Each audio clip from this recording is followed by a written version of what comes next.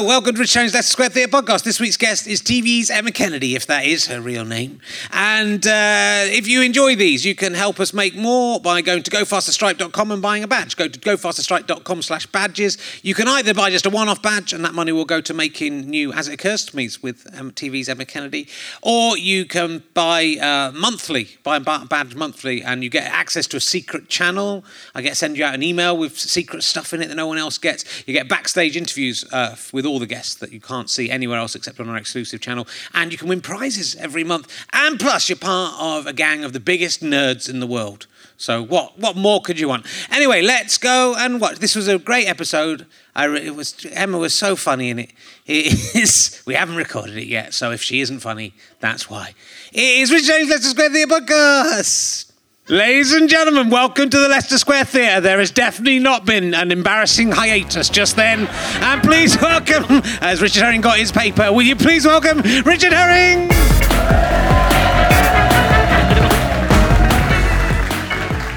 Thank you very much. I have in my hand a piece of paper.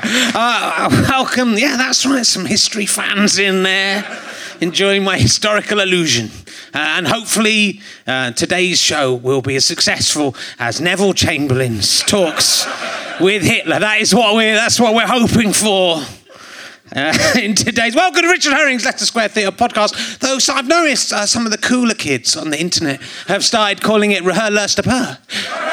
This is the third one in Series 7. We've been going for ages. We've done thousands of these things, it seems. You'd think I'd be good at it by now, but I'm really not. So I'm here. This is my Lannister notebook that will one day sell for hundreds of pounds. That is the exciting. It's like holding the Mona Lisa in my hands, this knowing. I like. Who's your favourite Game of Thrones? Do you like the Lannisters? Yeah. You're Tyrion Lannister. Yeah, he's all right. If you forget who they are, this is quite good, because I in Game of Thrones, I kind of forget who there's too many characters, isn't it? They should get rid of some of them. They've got like a handy little thing in the front there. So there he is. He's the main one. Liking him makes you boring. Yeah, I like Tywin Lannister. That's who I like the best. He gets shot in the toilet. Oh, okay, what a giveaway. So I've had quite a good week, but yeah, I've walked. Yesterday I went out. I had a Sunday off, and I ended up going to the park with my wife and daughter, and we walked 10 miles. I've got a watch that tells me how far I walk now. I walked down, so I'm quite tired today. But I had a lovely day off with my daughter and my wife, and then we went to the cinema with my wife to see Tomorrowland, which I really advise you not to go and see. I wish that I could go to an alternate place where Tomorrowland did not exist. That is, it's like the sliding doors of the 21st century. But I fell asleep. I was so tired. I fell bored, but I fell asleep, which I haven't done at the cinema for a long time, because I'm a young man. But when we went for some food just before the cinema, and in Shepherd's Bush, beautiful Westfield. Shepherd's Bush is an amazing place, and you should all come and live there. And it's a jewel in the crown of London. I'm not just saying this because I'm trying to sell my house. It's safer than you imagine it's going to be. That's what it should say on the sign as you enter. It's much less crime than you imagined. There's a very nice New Mexican restaurant opened up on the Uxbridge Road. I do recommend it. It's becoming gentrified. Buy my fucking house so I can go and live somewhere else. But I was in the Westfield, which is amazing, and we were having some tapas, nice tapas. But it's a wonderful place, the Westfield. And Michael Gove walked past, the Justice Secretary, the most unpopular politician. Yeah, the former Education Secretary. He walked past with 2 children, who I'm assuming were his kids, but he's a politician. So you don't know. Hopefully they're safe either way. Hopefully they haven't been taken to any guest houses they went to. I don't know. Just we gotta be careful with politicians. That's all I'm saying. I'm not saying anything about Michael Gove. But if you look, just have to look at him. And the kids didn't look anything like him. But it was if they are his kids, there was 2 kids. They were very nice looking children, which made me suspicious. And But it also means if they are his, that Michael Gove has had sex twice, which is the most amazing thing. But the more amazing was that Michael Gove, surely the most unpopular man in the country, who you would imagine any street he walks down, there's 5 people who want to punch him in the face, at least. That's the least. Had no security, just walking around the Westfield like he was a normal guy. I realised I had the opportunity, I could have killed Michael Gove. I was sort of frozen to the spot. He was so close, and then he'd gone, and I could have killed him. And it's like a lot of people say if they could go back in time, they would kill Hitler. And that's in hindsight, isn't it? But I just hope that if I had that opportunity and killed Michael Gove at that moment, people have gone, oh, that's a rum deal. Richard shouldn't have done that. I'd probably go to prison, would never see my daughter again. But, in hindsight, in 20 years' time, people are going to go, why didn't you kill Michael Gove, Rich? When you had the chance to do it. But that's incredible. It makes me think that him not having security guards, it's like David Cameron's going, oh yeah, we can't afford to do that. I think David Cameron wants him to be killed, surely, because he would definitely be killed. When I was in Eastbourne on Saturday doing a gig, and it was the same time as the UKIP party conference was in town, I was disappointed that I got less people to come and see me than the UKIP party conference. So I thought I'd change my act a little bit, try and bring... Probably not the day to do it now, think about it. But yeah, again, the people who Eastbourne could have killed Michael, could have killed, what's his name, Nigel Farage, though I think he's just going to die, isn't he? He is just going to die, isn't he? Hopefully soon. I don't wish death on anyone apart from evil right-wing politicians. But anyway, we will crack on. I've got plenty more observations from my week, but we'll save them up for the second podcast. That means I don't have to talk to you, madam. I was going to talk to you, wasn't I? Be rude to you. Hello, what's your name? Lena, like Lena Thingy from Game of Thrones. Yeah, that's what does your badge say? I paid £1. Good, that's good. You can buy those at the bars and at the back if you haven't got an iPad. Nearly everyone's got one, to be honest. There is a few empty seats here today, which speaks volumes about our guests for today. But these are the hardcore 100 who will be, when the spaceship comes down, you'll all be safe because you'll be wearing. What do you do, Lena? I don't know if I've seen you before at a gig. No, you're new to the gig. What's your job? Because you're a lady. That's quite unusual. For look, ma'am, a nice lady. What do you do for a living? You've got your own company. What does that sort of sounds like euphemistically like it's going to be? I've imagined a much more exciting company than. What does your company do? You help small businesses, i.e. prostitutes, find. Yeah, sort of the big come here, and then there's one of your customers has come in. It's good. You sort of other businesses find custom, so you're just leeching off small businesses, taking their money. Not leech. It's not leeching. Making them make more money. Yeah, but who ultimately makes the most money, Lena? Yeah, that's right. Look at you with your I paid £1 badge. They knew what you were spending on. Well, you are most welcome to the show. I'm very charming. I'm very charming, aren't I, Andy McCage? So our guest today on this third podcast in Series 7 I'm getting all the guests to sign my book in the hope that it will make it more valuable. But, if anything, this is going to make it less valuable. But she is... I might just rip this page out. It says, she's not just signed it, she said, you are a massive twat, but I still love you. She is best known from her work on the seminal ITV stand-up and sketch show, Planet Mirth. That is what you will be here to see her from. She is TV's Emma Kennedy, ladies and gentlemen. It's TV's Emma Kennedy. If that is her real name. If it is... We'll find out if it is all. It's not my real name. I tell you what, I forgot to do something in my opening monologue that I will do now. I have to say in my opening monologue, pretend Emma isn't here. We'll edit this together. Is from John Mason. John Mason wants me to say, my brother Andy Mason is a fucking idiot. I think that'll be a theme of these. Hello, Emma. How are you doing? I'm really super. It's been ages since I've seen you. I used to see you all the time. Ages and ages. And then it's been a long time since I've seen you. But maybe we might get to do Ultima again. We might do. The way things are going, we might do. It'll be nice. It'll be fun. Yeah, it would. I did do it. I was hoping to film the motorcycle clothing sketch this year, so I might give you a ring. Yeah, but, okay. you have to learn the lines. I sure like motorcycling around. So what do you? I'm trying to be like Justin Lee Collins in my life, just more generally. Really? Yeah. Just Have you thought that through? I have. I've thought it through. I want to live my life being unpleasant and then having my partner. Actually, do you know, I've always thought that I would do very well in jail. Yeah.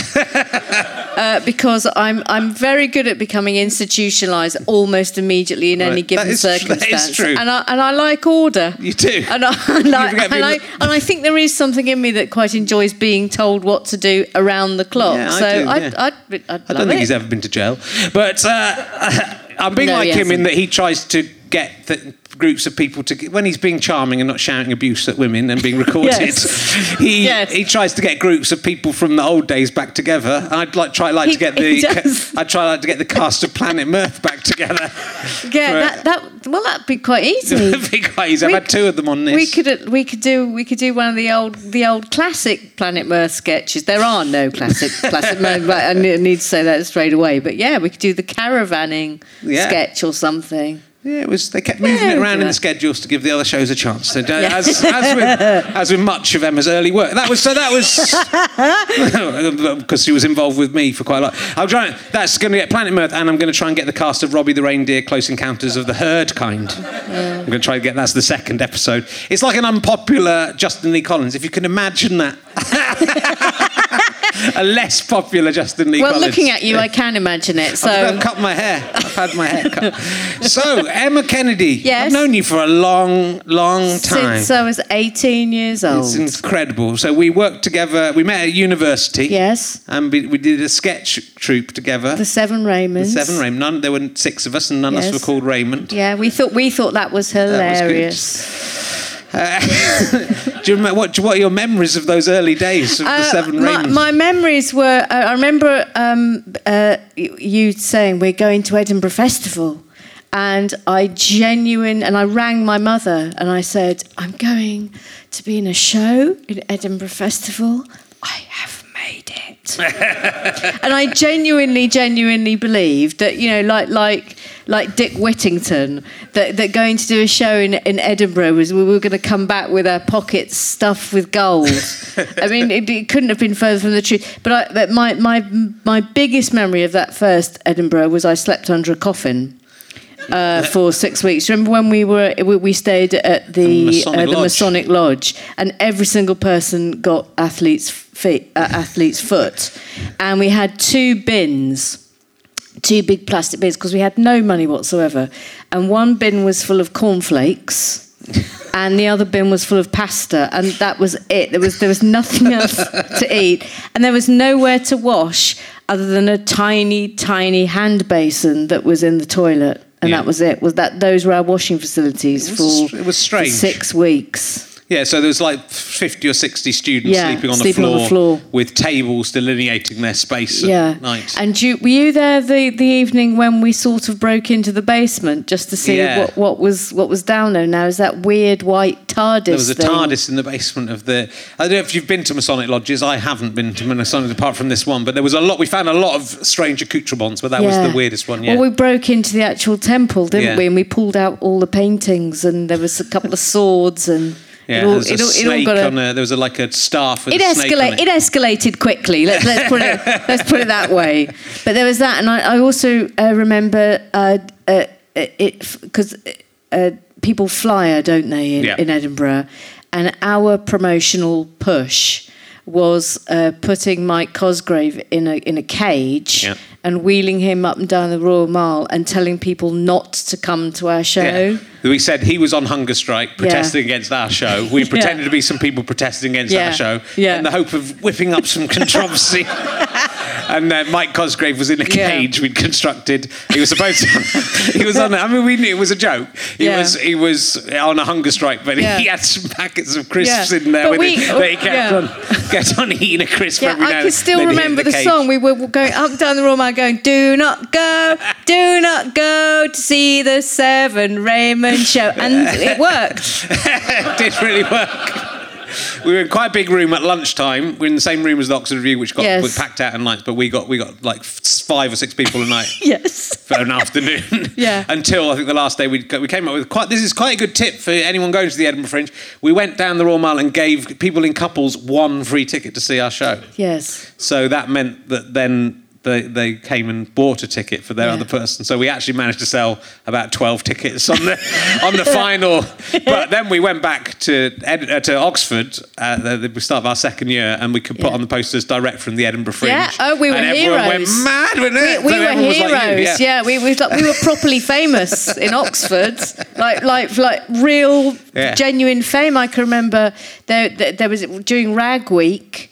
One of the things that it was like a treasure hunt, and one of the things on the treasure hunt was to find a Seven Raymond and bring them in. Right. So I spent all that day being constantly manhandled by people dressed up. Talking of being manhandled, do you remember at Johnson Terrace when Let's not talk about that. when Stuart Lee had sex for the first time? When I was going to say that. I could talk about that as well. Yeah. Well, he lost his virginity and he came in the next day and he brought us all cream horns to celebrate. Didn't he? Well, he was late for the we were rehearsing the next day, and he was late for the rehearsal. He was late through sheer smugness, nothing So he more. And he brought cakes. cream horns. But no, there was another incident where he used my 100-year-old ventriloquist dummy that my great-granddad had made to attempt to masturbate me. Did you witness? Could you witness that? I don't think I witnessed that. If I can get a witness, I can probably get him sent to prison. Because what DLT Dad did isn't as bad as that, is it? The way I heard was that Stu found you. And I think the suggesting that he was making you do it is something that you need to address and face up to. Finally, we'll never know. It's just like the cupboards getting smashed in Edinburgh. I got my back garden was egged this week. That's what I was going to talk about. Egg who like an egg. We don't know. I don't know who did it because that's a terrible. Was it a bird? No. If it was a bird, it was a very full chicken. Sitting in a tree. Oh, fuck. Yeah. It laid 5 eggs in my garden from a height. How many eggs? There were 5 eggs thrown into... And I've only got a little tiny back garden, so that's not...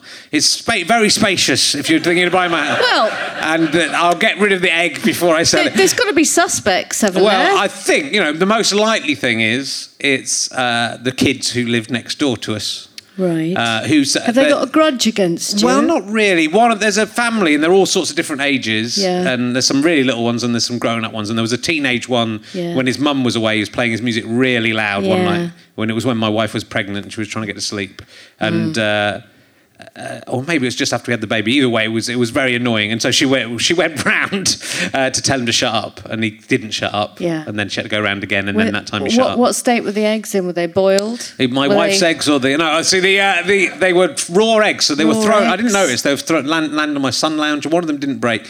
All the CSI evidence points to it being one of the kids from there, because the way they splattered it looks like they've come, But recently, the comedian Stuart Goldsmith, who does an excellent podcast where he interviews comedians, don't know where he got the idea from.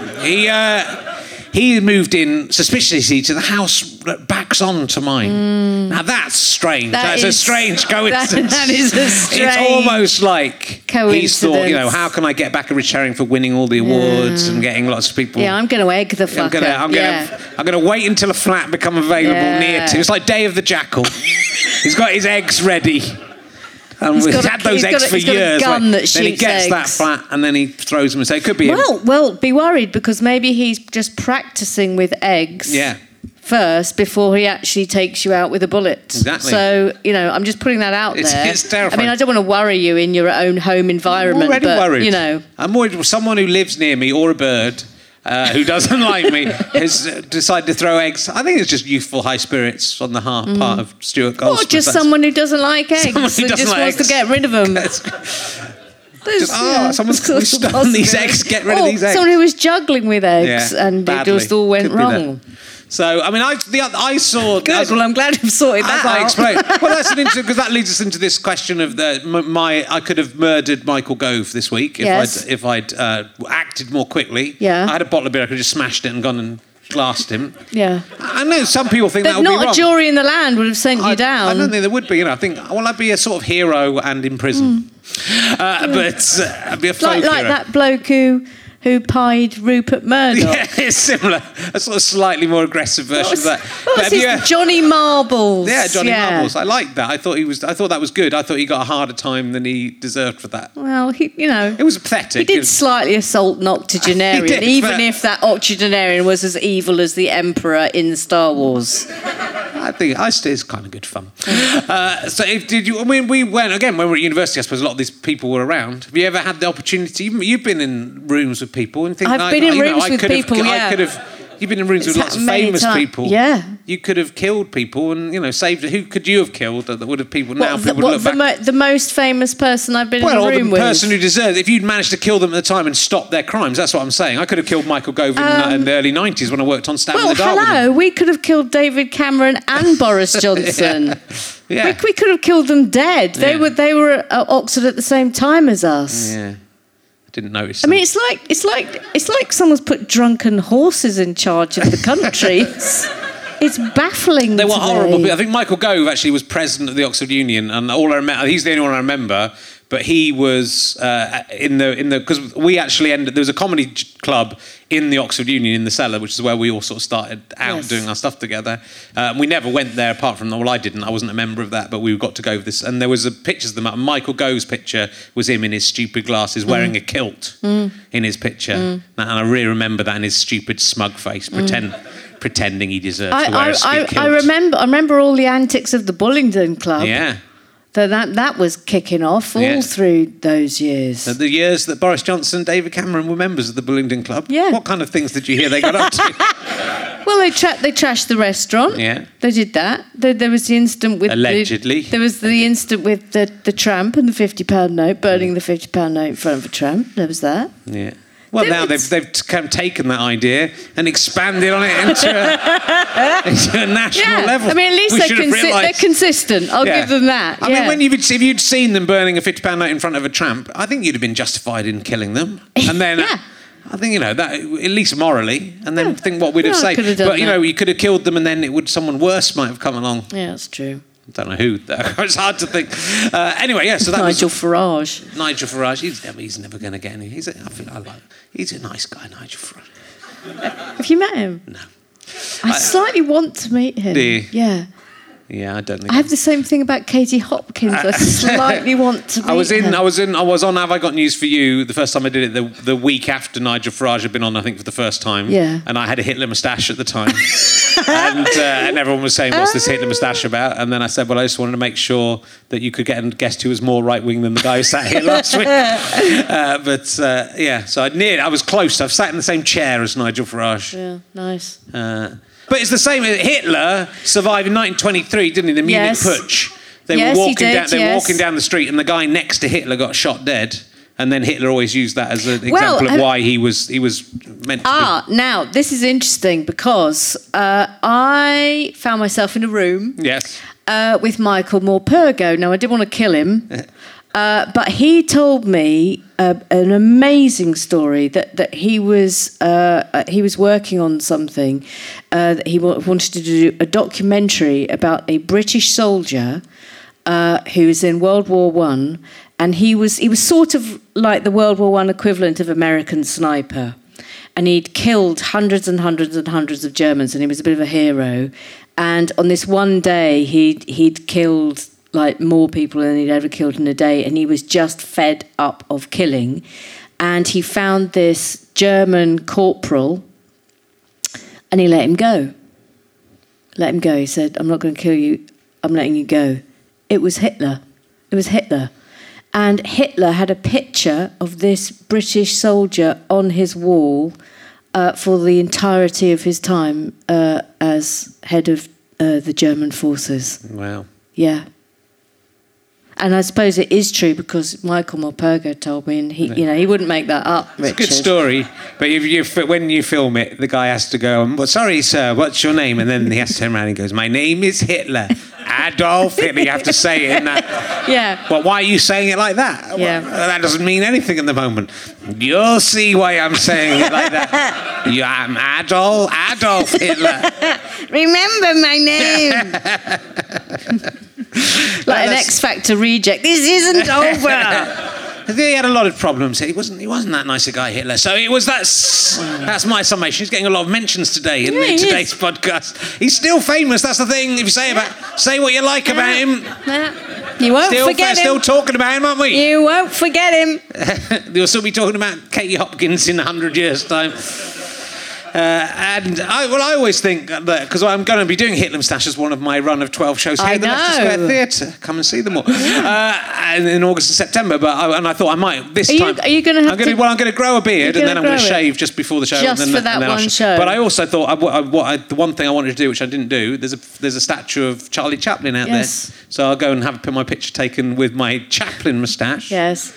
With Charlie Chaplin. But so that's something to look forward to. I think that was what I was going to say about that. Let's move on to. I'll ask you an emergency question. We have an emergency questions for when I clam up and can't think of anything to say. Yeah. So I'm going to ask you one of those right now. Yeah, I'm on tenterhooks. You should be. Let's hear it. This Desert Island Dicks, this is called. Desert Island Dicks. If you were sent to a desert island, could you choose 8 Richards that you would take with you on that?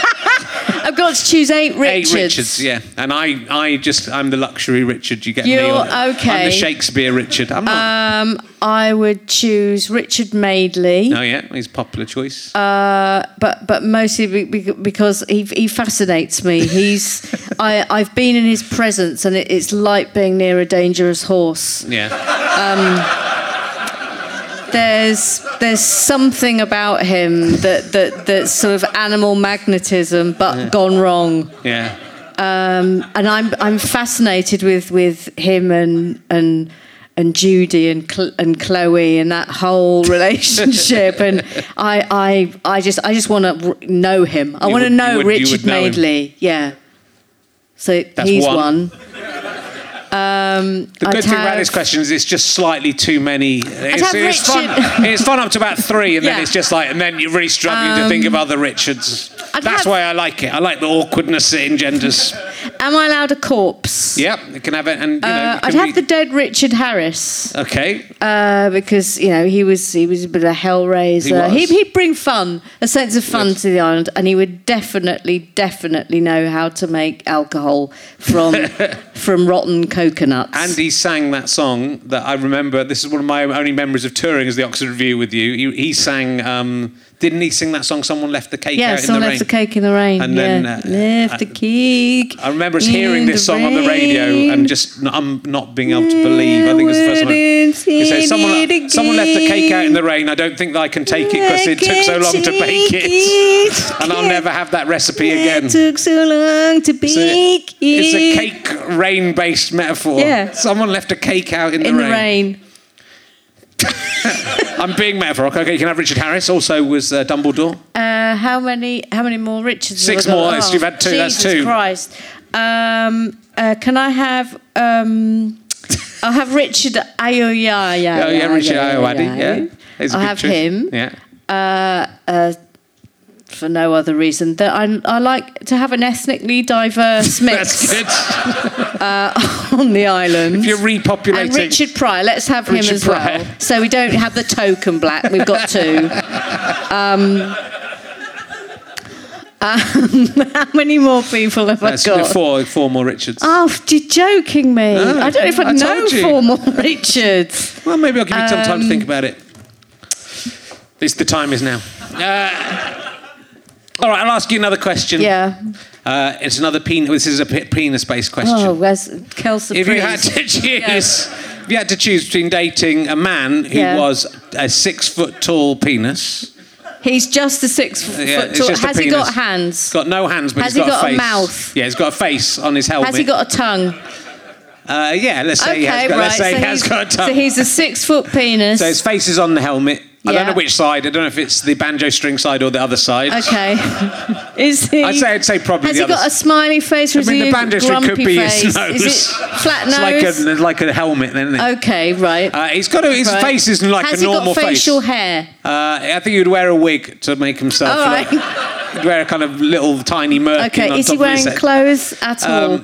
Well, it doesn't really matter if he's wearing clothes. How does he get around? Well, I think what it is, is he on coasters? Does he slide? He's got it's just the bottom is like a slug. Oh, like tentacles. There's no balls, yeah. Like tentacles. It moves around like that. Yeah, okay. I think the original, I had this idea because I was looking he's not rolling on two balls. No, he's not rolling. That would be ridiculous. I think there was Mark Reckless and a couple of these conservative UKIP MPs who I thought looked quite like penises, and then I decided they were penises. And what he does is he wears a suit with shoulders and rod hole arms on it. So he looks like a human being. So he's got. He looked like this, but then his head's a penis, and then his plastic hands. Yeah, but they can't do anything. That you could be wanked off with. Yeah. Yeah. Okay. Okay, so that's choice number one. That's maybe or actually, could we have the old wooden gnarled hands of your 100-year-old ventriloquist doll? Well, they're made of papier-mâché. Might be a deal breaker. I can't say. They're made of papier-mâché like that. Yeah, all right. Yeah. Okay. I'm sorry, like that they were. And straining. Yeah, dream on. Or a man who instead of penis had a tiny man in just there. It was like a man. He was a living man. And he's facing the man, so he's face to face with the man. Hang on. Feet down. Hang so on, instead hang of a penis, on, hang on. When he opens his trousers, wait, because I can't get my head around the tiny man. So there's a 6-foot penis or a tiny man. Well, it's the man. You're dating the man, but he has So, what choice one? Let's just get this clear. Yeah, because I'm not is clear. The 6-foot penis, right? Choice 2 is a man. Yes. He's a normal-looking man. Like you. No, probably better looking than me, if you can imagine Almost that. certainly. And but instead of a penis, he has another tiny man. Another tiny man. And maybe all the way round to infinity, and then the tiniest one has a really massive man as his penis. So then so it's a man with a man, it's or a man. A 6-foot penis. Yeah. I'm going for the 6-foot penis. Yeah, good choice. I think now you said about the hands of the ventriloquist dummy. I'm now more interested. Yeah, it's a game changer. Before it was because of things like two men you could have a chat with. Yeah. You know, once you've been in a relationship a long time, that side of things fades away. It's just about chatting and having a nice time. It's exhausting having sex. It's exhausting. And unpleasant. Generally unpleasant. And back to Emma. You've done a lot. You were, of course, as people will know, you were Nostradamus. I was, yes. I was Nostradamus. That's what you're most famous for. Yeah. But you did lots of comedy shows and comedy acting throughout the 90s. Well, that's what I want to talk about before that, though. Yeah. So you left university and you became, rather than joining the rest of us in our merry band of being horrible 20-something performers, you went and became a solicitor. I was a solicitor. Yes, I had a secretary called Madge. And what kind of soliciting did you do? I was a litigator. Right. So I was the person who is supposed to thump desks and go, yes, we are going to sue them and we're going to go to court and we're going to be really aggressive. Right. And people would come in with plastic bags full of documents. Yeah. And they would rant at me for an hour because, generally speaking, when people go to see a solicitor, they are furious about something. They're really, really angry about something because everything they've tried up to this point has not given them satisfaction. That's sort of the starting position when someone comes through your door. So they're really angry, and they would rant at me for an hour. And then I would sit very quietly listening, and then at the end I would just go, let it go. It doesn't matter. It really doesn't matter. It's going to cost you a lot of money to deal with this. You have to pay me a lot of money. This is the thing, is that I did feel a moral sense of duty to tell people how much it was going to cost them if they want to actually take legal action against them. I mean, people can lose their houses. Yeah. So I always used to try and deter people. It was much easier representing someone who was being sued, or might be going to jail. That was always a bit easier. But I did do some good things. Yeah. There was one point where I was acting for a woman, and she was in a very horrible divorce situation, and her husband kidnapped the children. And I got this frantic call saying he's taken them, and he was going to take them to another country, and she would never see them again. And I got to do that thing where you alert all ports, and that was quite exciting. And I got a call. We caught them at Dover. Oh, wow. And the police rang me and they said, we've got them. And I got to make a phone call to the mother going, your children are safe. And I felt pretty good about that. That's quite nice. Yeah. Well, Bob Morter was on a couple of weeks ago, and he was a solicitor as well. Yes. And he said one time he forgot to get a couple to sign their mortgage. So essentially they had a free house. So he had to send his friend round, pretending to be like put him in a hat and said, go round and get them to sign this thing. So he had to persuade these people to sign this thing, otherwise he would basically have probably lost his job. That's amazing. Did you make any terrible errors like that? No, I didn't. No, you were good at being a solicitor. I was good. Yeah. So what was the thing that swayed you away from soliciting? It was just a moment, really. I was just sitting on the tube, and it was about 6 o'clock in the morning, and I looked down. I was on the Northern Line, and I looked down the carriage, and everyone looked grey and ill. And I just thought, oh, for fuck's sake, this is like the next 40 years of my life. And I got off the tube, and I went up to the senior partner's office, and I said, oh, I've got something to tell you. I'm leaving. And he said, he immediately thought I'd been headhunted. How he thought I'd been headhunted was another matter, but he thought I was going to another firm. And I said, no, I'm not. I'm going to leave, and I'm going to write some comedy now. And he literally laughed for half an hour without stopping. That's a good sign. And then he said and then he literally went, brilliant joke. Who put you up to it? And I went, no, I am. I'm resigning. I'm resigning. I am going to go and get a part on Planet Mirth. And then when that comes out, you'll see I've made the right choice. You'll see. When I told my mother, she literally had an emotional eclipse, the like of which you have never seen, and took to her bed for about 3 months with a sort of Victorian illness. And then I introduced her to Rory Bremner, and she thought it was lovely. Well, it was. But I suppose you were watching a lot of your friends had spent those 5 or 6 years before. Yeah, you were doing really well. Yeah, you were actually on the televion. We were. Yeah, you'd done brilliantly. Sue, your friends were doing very well as well. Well, that was my first job, was writing for them. Yeah, they weren't quite on television yet. No. They were, but they still are. So they've won. They were about to do. Not who's on telly first, is it? It's who's on telly for the longest. That's what.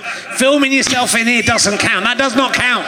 But the first time I saw Mel and Sue was at Edinburgh Festival, and it was just me and one other person in the audience. That was it. But God bless them. They've done all right for themselves. Right. I remember going to a party at Edinburgh where I think it was a Cambridge Footlight party that I think Sue was at, and all I remember was stealing bottles of wine. It was Mel. Yeah.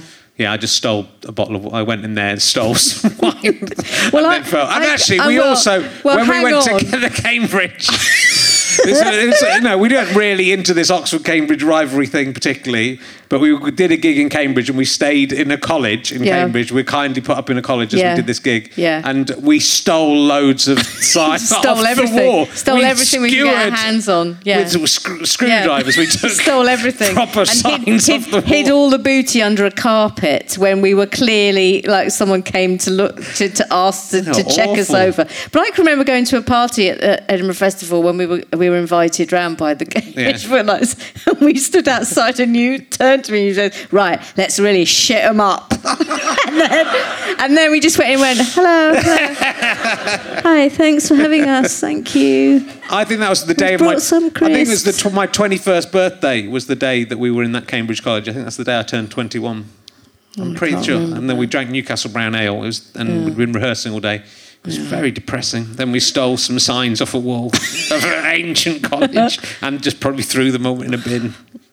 What Actually, I think I've still got one. Oh, have you? Let's give it away as a prize. Yeah. And you've been on Jonathan Creek. Now, that's an interesting story. Yeah, go on then. So, in Jonathan Creek, at the end, I played a post officer, and I end up in a bath of porridge. That's right. And it wasn't an unpleasant experience. It was actual porridge, and but it was very uncomfortable. You say that as if it might have been something. It wasn't Alan Davis's spunk. It was actual porridge. He didn't just spunk into a bath and make me for weeks and then make me sit in. It was actual porridge. It was proper porridge. Okay. But it was quite uncomfortable because there were two hot pipes that I had to sit on top of that were bubbling, so it made it look like the porridge was still bubbling. Anyway, did that, thought nothing more of it. Then a couple of years later, someone alerted me to the fact, because of course the internet was only just starting. It was. Back in the day, you know, we were pre-internet, aren't we? So someone alerted me that there was a website that is dedicated to women who are in gloopy matter. So wet sand, sand, sand, quicksand, mud. Yeah, there's lots of websites where there are women with gloopy matter on them. I have to say that you don't have to go so specific now. Yeah, imagine if that quicksand was loads of different men seeing. Yeah. No, that's but the criteria of this one was that you had to be sort of submerged in the gloopy matter.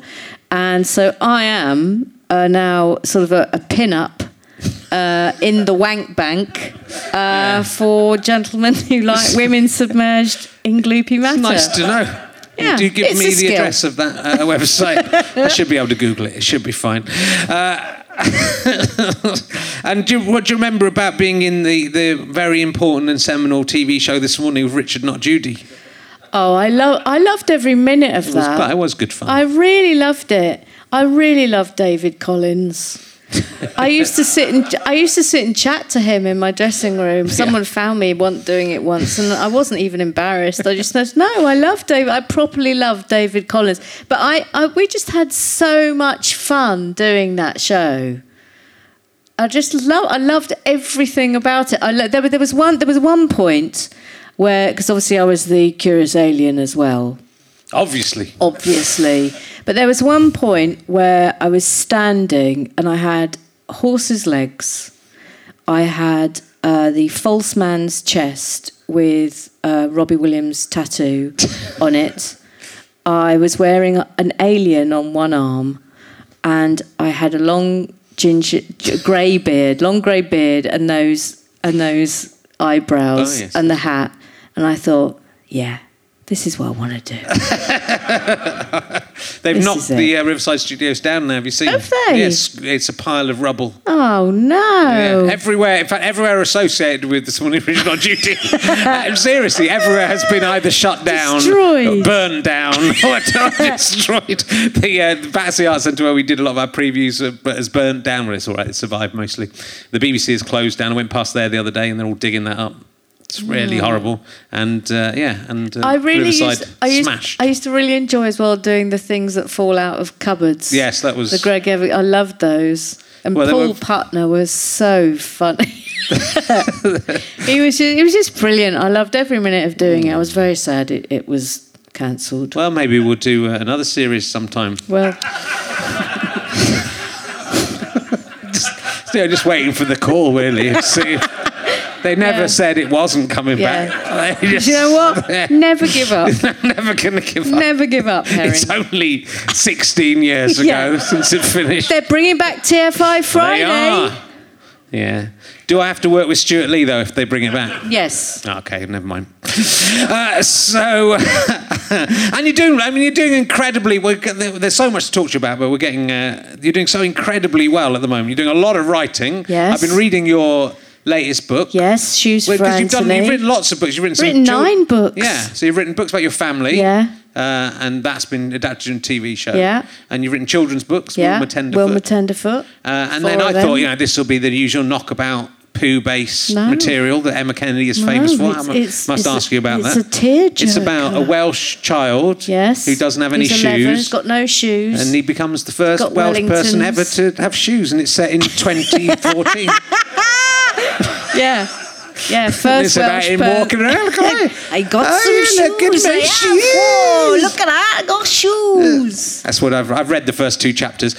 So it's good. It's gripping stuff. Is it? Well, it gets more gripping. So it's about the Bevan boys and the miners in Wales. So how do you know about all this stuff? Because my dad's Welsh. Have you not noticed? I know, but that doesn't mean you know. He can tell you all about the war, living in a village, and it's set in World War II. Set in 1944, month before the D-Day landings. And it started because my dad kept telling me stories about when I was a boy, blah blah blah, and he genuinely didn't have shoes until he was 14. He had a pair of Wellingtons that he was only given because someone up the road had died, and they were proper poor. Like my dad didn't sleep in the bed because his elder brothers got the bed. He slept under the bed on a coat. Yeah. And he had pictures of shoes glued on the walls because he was obsessed with shoes because he didn't have any. And he used to stand with his nose pressed up against shoe shops, staring at the shoes, just thinking, I wish I had some shoes. But don't get me wrong, the book's not about shoes. It's mainly about shoes. Even though it's called Shoes for Anthony. That's an allegory. It's an allegory. So the actual story is... Anthony has 2 elder brothers who are down the pit. His dad's down the pit, and this was exactly what would happen.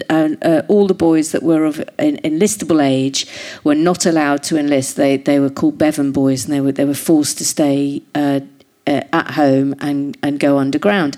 And this caused great sense of shame and emasculation, and there was a real sense in these small communities that the war was entirely passing them by, which is a weird thing to sort of regret that they were missing out on everything. And they used to go and sit up in the mountains and watch the bombing raids going into Swansea and to Cardiff, and sort of weirdly, we're missing out on everything. So in classic storytelling tradition, at the end of chapter 5, I give them all what they wish for, and the war very much suddenly comes to the village. Because I found out 2 things in doing research for it. I found out that planes used to regularly crash into the mountains, both German and British planes, and that the Americans sent all their troops to the Rhondda Valley to train before the D-Day landings, which is why it's set a month before. So 2 things happen I won't tell you in case you go out and buy it.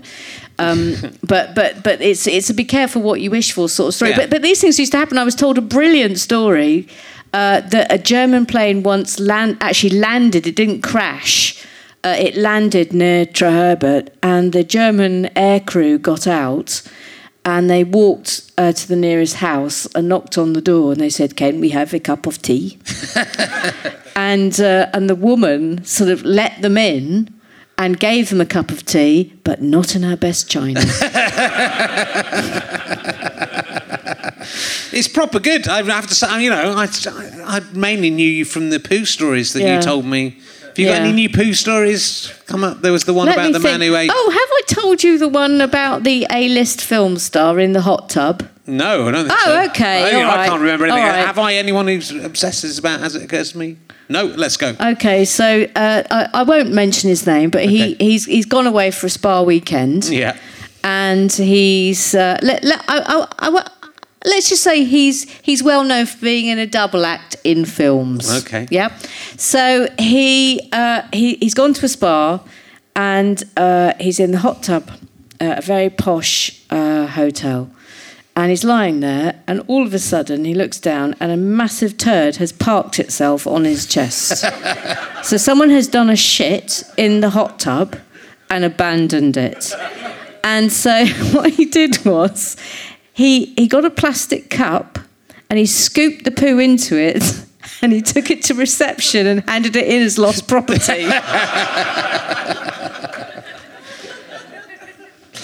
Is it Oliver Hardy? No. I'm out of ideas.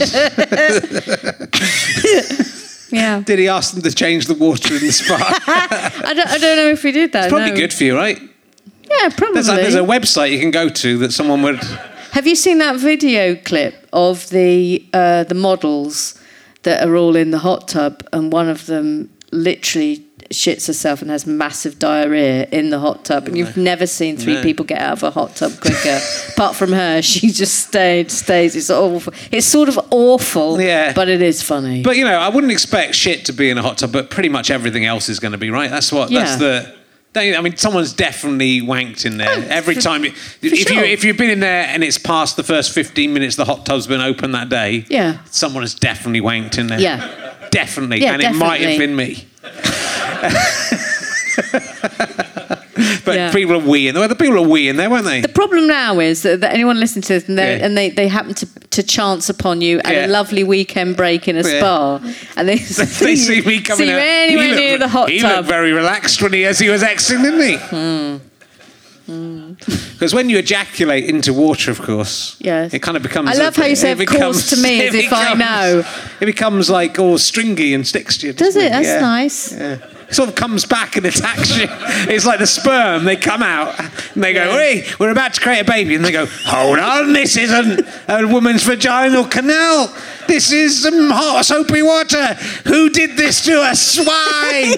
And then they become kamikaze because they realise that's the end for them. Yeah. I mean, a clever one might think, "I'll just hang around in this hot tub. Maybe a lady will get in. Maybe I can find my way through this costume." But most of them, they come back, and then they become like they're like sea monkeys. Yeah. They become with faces. They get bigger, and then they attack you. Do you remember buying sea monkeys? No, I never did. I always wanted to. I bought sea and being absolutely furious that they didn't have smiling faces. Really, properly furious because on the packet family, it was like having a great old time. Yeah, good. Oh, and you gave others. You nearly killed me. You actually genuinely nearly killed me.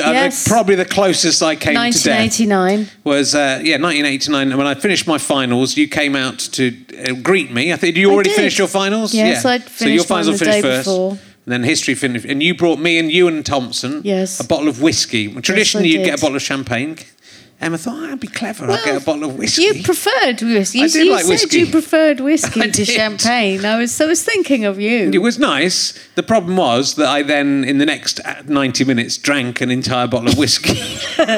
As well as some champagne and stuff that other people were passing around. Yeah. The night becomes a slight blur. But I remember being in the bar in one of the colleges and then having to go to the loo. And then I remember sitting on the loo and just being sick on the floor.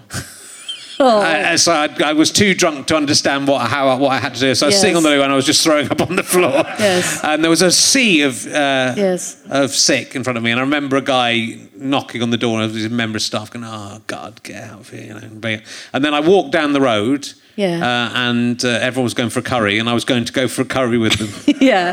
And then just as I got to the point where they were going to go to the curry and went that way, just something in my brain said, "Go home." And I turned left and went home. I genuinely think if I'd gone to that curry place and had one more drink, you would have died. I would have died. Yeah. My brain just went, "Go home." And I woke up the next morning with barely woke up. I was nearly dead, and it was the most terrible hangover I've ever had. Yeah. I mean, technically, that wasn't my fault. I think it was your fault. If you got me a bottle of champagne, I could have drunk the bottle of champagne. I wouldn't have been sick on the floor. No. So I just love the fact, the perspicacity of me going, I've been really sick. I'll go for a curry. I'll go for a nice vindaloo. That'll sort me out. 2-1 I got a 2-1. 2-1. The annoying thing is, if I died before the exams, automatic first.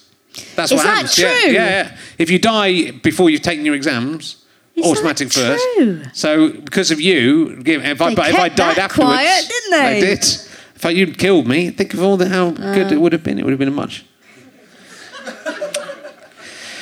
You've been writing on Danger Mouse. Yes. I mean, you've been writing a lot. You're working very, very hard. And like that book is like a properly written... The book we talked about, it's like a proper book. It's a proper book. Not just like a thing you'd read on your toilet. It's like a proper... You read this, go, that's like someone... There's similes in this and stuff. Yeah. But you've been writing Danger Mouse as well. Yes, Danger Mouse is How's back. It going? It's gone brilliantly. We met Brian, the original creator of Danger Mouse, which was he's only got one ear.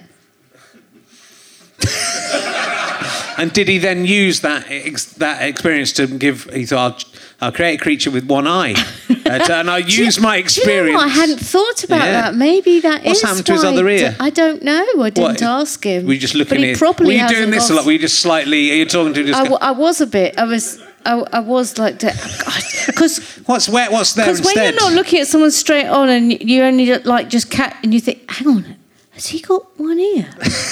Where's the other one gone? But did you notice because his glasses were kind of down his face?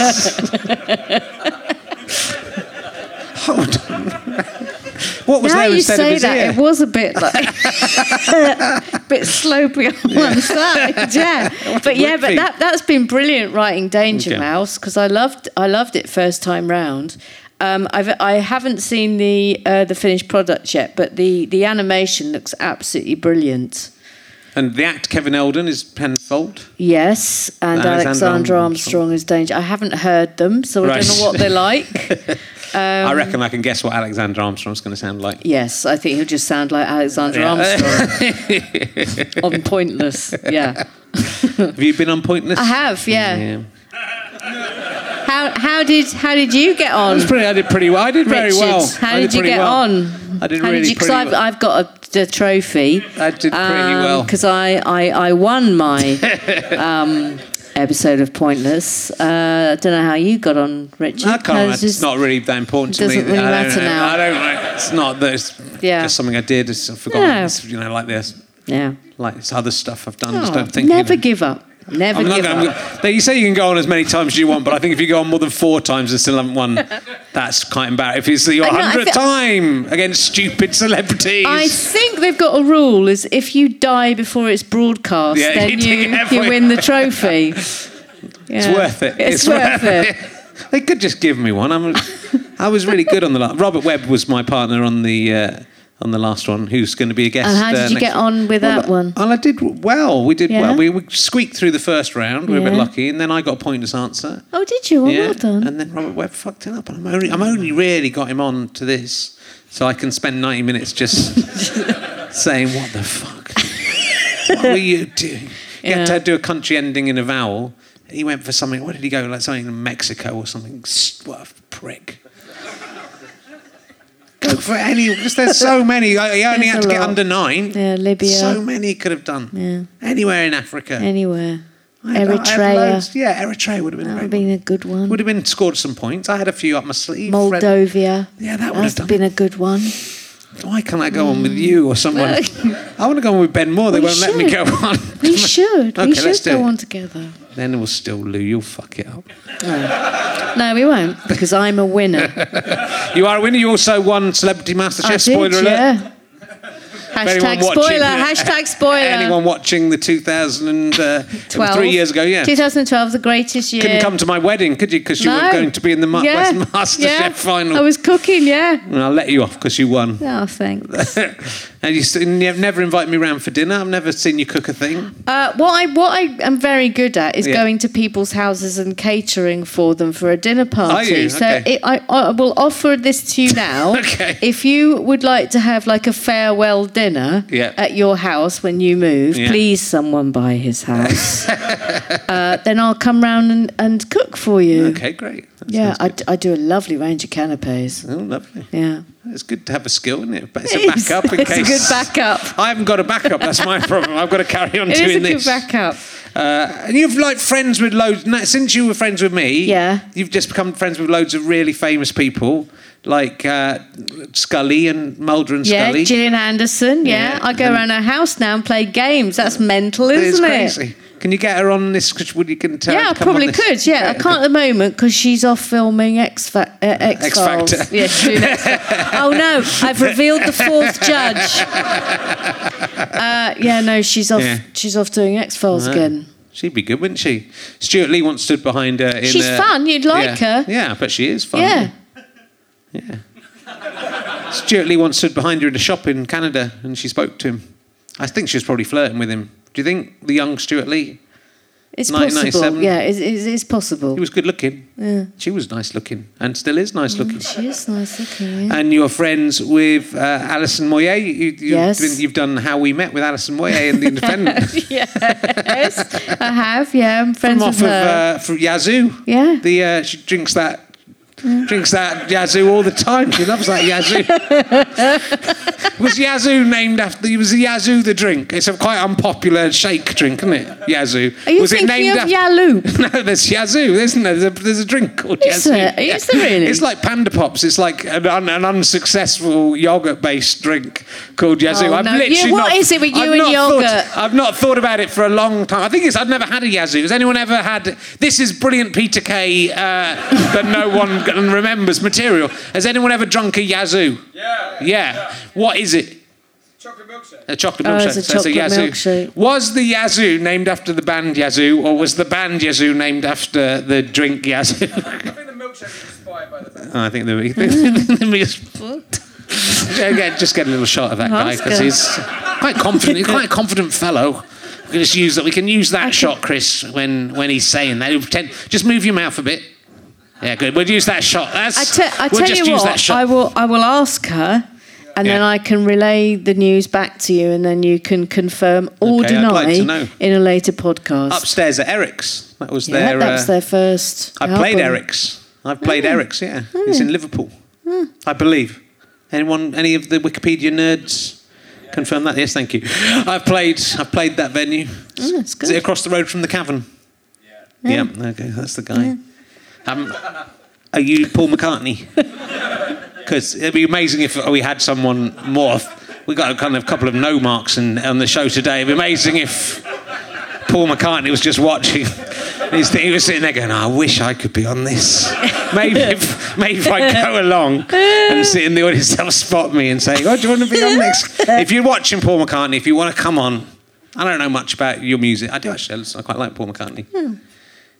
I used to have a good joke. About Paul McCartney, but he's ruined it, and I've ruined it by explaining this joke about Paul McCartney. We'll try it on. Well, the joke is what walks with 4 legs in the morning, 2 legs in the afternoon, 3 legs in the evening. Paul McCartney. Paul McCartney and his wives. Oh. Just factually accurate. It's not. It's mathematically accurate. He's ruined it by getting married to someone else.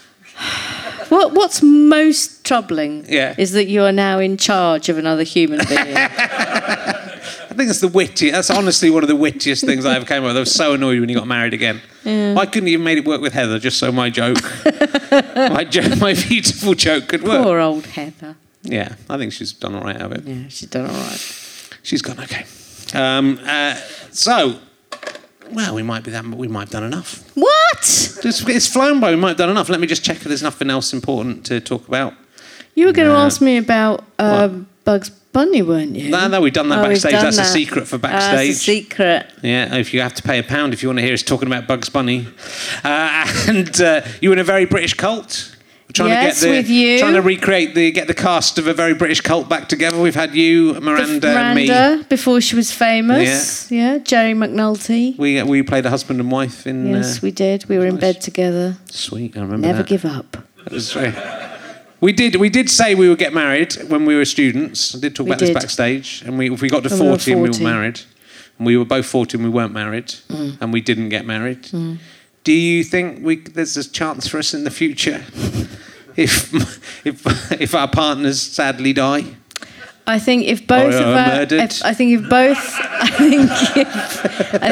if both of our partners sadly die in very sad circumstances, then I think it would be only right and proper that we somehow comfort each other, but without having to have any sex ever. Maybe. You're quite nice looking still. I know how old you are because you're a little bit older than I am. But if we could, I think if we could work in the hand of the ventriloquist puppet, that could satisfy both of us. I've got 2 puppets, so one could be on each side. Yes, exactly. So if we had sex puppets, then I think it would be more than adequate that we could get together and finally be wed as all of nature longs for, and the nerd's desire. It'd be nice. Maybe in 40 years. We're 88 years old. Yeah. I gave people a clue as to how old Emma is. She's 1 month and a half older than me. Unbelievable. Look at you. 50 in 2 years. Look at that. Shut the door. God, we had our joint 40th birthday party. Yes. It seems like only yesterday. And we did. I don't know if we said this in the secret Pound Pod, but when we had our 40th birthday, we had a joint party, and we were both genuinely convinced that neither of us would ever find anyone who would want to marry us. And so we spent way too much on this party because we genuinely thought it was sort of like our wedding reception. And you got loads of presents and I got nothing. That's all I remember. Loads of presents. And I got very drunk. Did you? I didn't. And you can read all about it in my book, How Not to Grow Up. Got a bit tipsy. Yeah. I remember it. Yeah. Yeah. Oh well, it's happy. I can't believe that's that long ago. I know. I wish I was 14 again. Do you? I don't. When I was 40, I thought I'm really old. I looked back at a photo of me when I was 40 in my blog the other day. I'm so young and handsome. My hair's really long, but it all looks shiny and you know. You had hair like Richard Madeley for a while, didn't you? I did. Made you look magnificent. I did. I looked awesome. And then I've had a baby, and she sucked the life out of me like a vampire. This is what they do. You'll be her mother, of course, in the future. You'll be her stepmother. I will, but bring me up. Hopefully, how old will it be? Well, if we say, are we saying about 4 years? Yeah, well, it could be 4. It could be 4 years. 4 or 5 years. You don't like babies. You don't like babies, but you like depending children. on the sudden and sad deaths of our partners. That'd be fine because children get interesting then. Yeah. She's quite. I kind of like her. She's a little baby, but I kind of want her to stay like being. If we have another one, I'm going to try and make it stay a baby forever somehow. I'm going to do some kind of medical experiment on it because they're quite good fun. I think as babies, a lot of people say babies are boring. I kind of think they're sort of funny. I like it when they start talking. That's when I suddenly become interested in a child. Yeah. I'm really not. Well, into I don't think it'll be long. My child's very advanced, and she's much better than the other babies. she's really big. She's going to be a gigantic child. I think she's taken after her mother there a little bit. Her hands are already bigger than my hands, but that is not that difficult. That's not difficult. It's not difficult. That's not difficult at all. But anyway, she's very nice. Well, thank you for coming in, Emma. Good luck with all your stuff. If you ever want to put me in, you might put you in lots of TV shows. If you ever want to put me in all of your TV shows. Do you know what I'm going to tell you? When we were filming Series 1 of the Kennedys, which we're editing at the moment, there was a moment where, because I did think about you. Yeah, there's no good thinking about it. I did, because there was a moment where we needed someone to play a postman, and I remembered you played... that you had played a postman. I've done the postman. That you had played a postman in Time Gentlemen Please. And I thought, well, he knows how to play a postman. I do, yeah. He might be really good at playing a postman. And then I thought, no... Richard Herring gave me all the opportunities I've ever had. I must give him nothing in return. No. So I'm going to wait till Series 2 and write him a proper part and not a part for a postman who has no lines. Yeah. I wouldn't be in any rubbish you wrote anyway. My fingers crossed, yeah. Ladies and gentlemen, will you please give... Massive twat. Please let me. I didn't mean it. Please let me be on the telly, please. Please let me be on the telly. I'll do anything.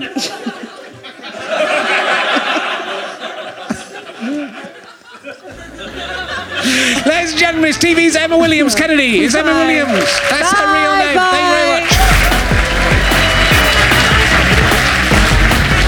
You have been listening to Richard Herring's Leicester Square Theatre podcast with my guest, TV's Emma Kennedy. The music is by Pest. It's got quite a nice beat to it, hasn't it?